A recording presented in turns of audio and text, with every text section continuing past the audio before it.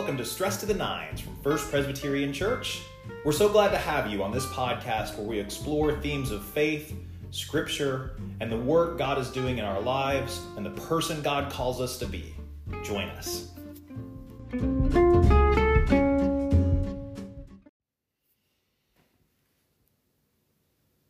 Good morning, everybody. Welcome to another edition of Stress to the Nines. It's Monday, November the 8th, and we are going to spend a little bit of time over the next 2 weeks, I think, in the book of Ecclesiastes. We'll at least be here through this week. Our sermon series at First Presbyterian Church running up to Thanksgiving and Advent is Ecclesiastes, but there's only going to be 3 passages from what is a very rich and lovely book. So I thought, why don't we spend a little bit more time with it here in our morning gatherings, hear some of the other writings from it. This will be a little different than what you would get in the sermon because, of course, this is going to be more devotional in nature. I'll do a little more exegesis when I preach, and certainly Tasha will as well when she preaches. Ecclesiastes is a fascinating book. It is a book very much about the human condition, about navigating the realities of life in the midst of a life of faith. He's a deep thinker. It's very philosophical in its tone, which makes it difficult to read sometimes, but infinitely fascinating if you give it a little patience. So we're going to pop into chapter 3, and we're going to go right past one of the more famous passages in Ecclesiastes, because I assume you know that one. That's the, for everything there is a season and a time for every matter under heaven, a time to be born, a time to die, etc., etc. We're going to pick up right after this reflection on time, but we will still be talking about time as verse 9 begins. So listen carefully. I'll read kind of slowly to see if we can help you get through this. So these are going to be verses 9 through 15 of chapter 3 of Ecclesiastes. What gain have the workers from their toil? I have seen the business that God has given to everyone to be busy with. He has made everything suitable for its time. Moreover, he has put a sense of past and future into their minds, yet they cannot find out what God has done from the beginning to the end. I know that there is nothing better for them to be happy and enjoy themselves as long as they live. Moreover, it is God's gift that all should eat and drink and take pleasure in their toil. I know that whatever God does endures forever. Nothing can be added to it, nor anything taken from it. God has done this, so that all should stand in awe before him. That which is already has been. That which is to be already is. And God seeks out what has gone by. This is the word of the Lord. Thanks be to God. So what we have here is a fairly interesting contrast between the human experience of time and God's experience of time. What Ecclesiastes wants us to understand is that our perception and experience of time is vastly different than God's, and understanding that is a part of our faith.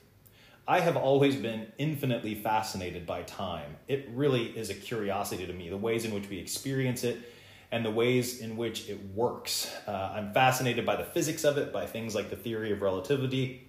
I'm fascinated by the way our memories work and the fallibility of human memories, the ways in which our brain amplifies certain experiences, but all but wipes out other experiences. Our experience of time, of past, present, and future, is quite different than God's experience standing outside of time.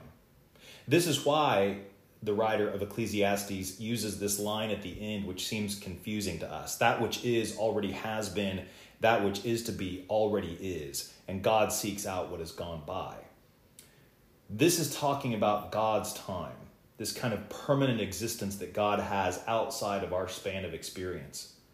And in verse 14, he says, I know that whatever God does endures forever. Nothing can be added to it, nor anything taken from it. This is the idea of permanence that we don't experience as fallen, finite creatures. Like the work of Jesus Christ always was, always is, and always shall be. The promises of Christ always were, always are, and always shall be. The presence of God in this world always was, always is, and always shall be. Trying to understand the way in which God stands outside, looks in at our experience of time, and maintains a permanence in the midst of a transitory human experience is part of our faith. We don't understand God to be simply reacting to human events as they happen. We don't understand God's promises to be conditional or to have an expiration date or a statute of limitations. God's work, God's promises, God's truth transcend our experience of past, present, and future. Those categories don't exist for the God we worship. It's a big idea, but really important to trying to understand who it is we are dealing with. Let's pray. Holy God, we thank you for being present with us always, for shaping us and guiding us. We thank you for the work which you give us, the fact that you call it good, and give us opportunities to go about our days with purpose and meaning through what we do. Help to shape us as we move through our lives and form us.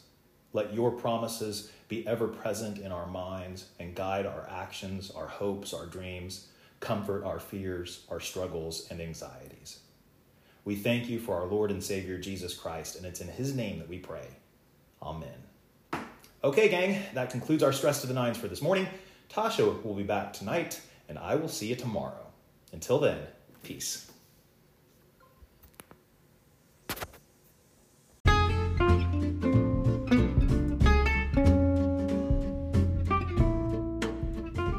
Thanks for listening to Stress to the Nines. Be sure to like and review this podcast wherever you have found it. And for more content from First Presbyterian Church, check out the One Pres Pod. Until next time, peace.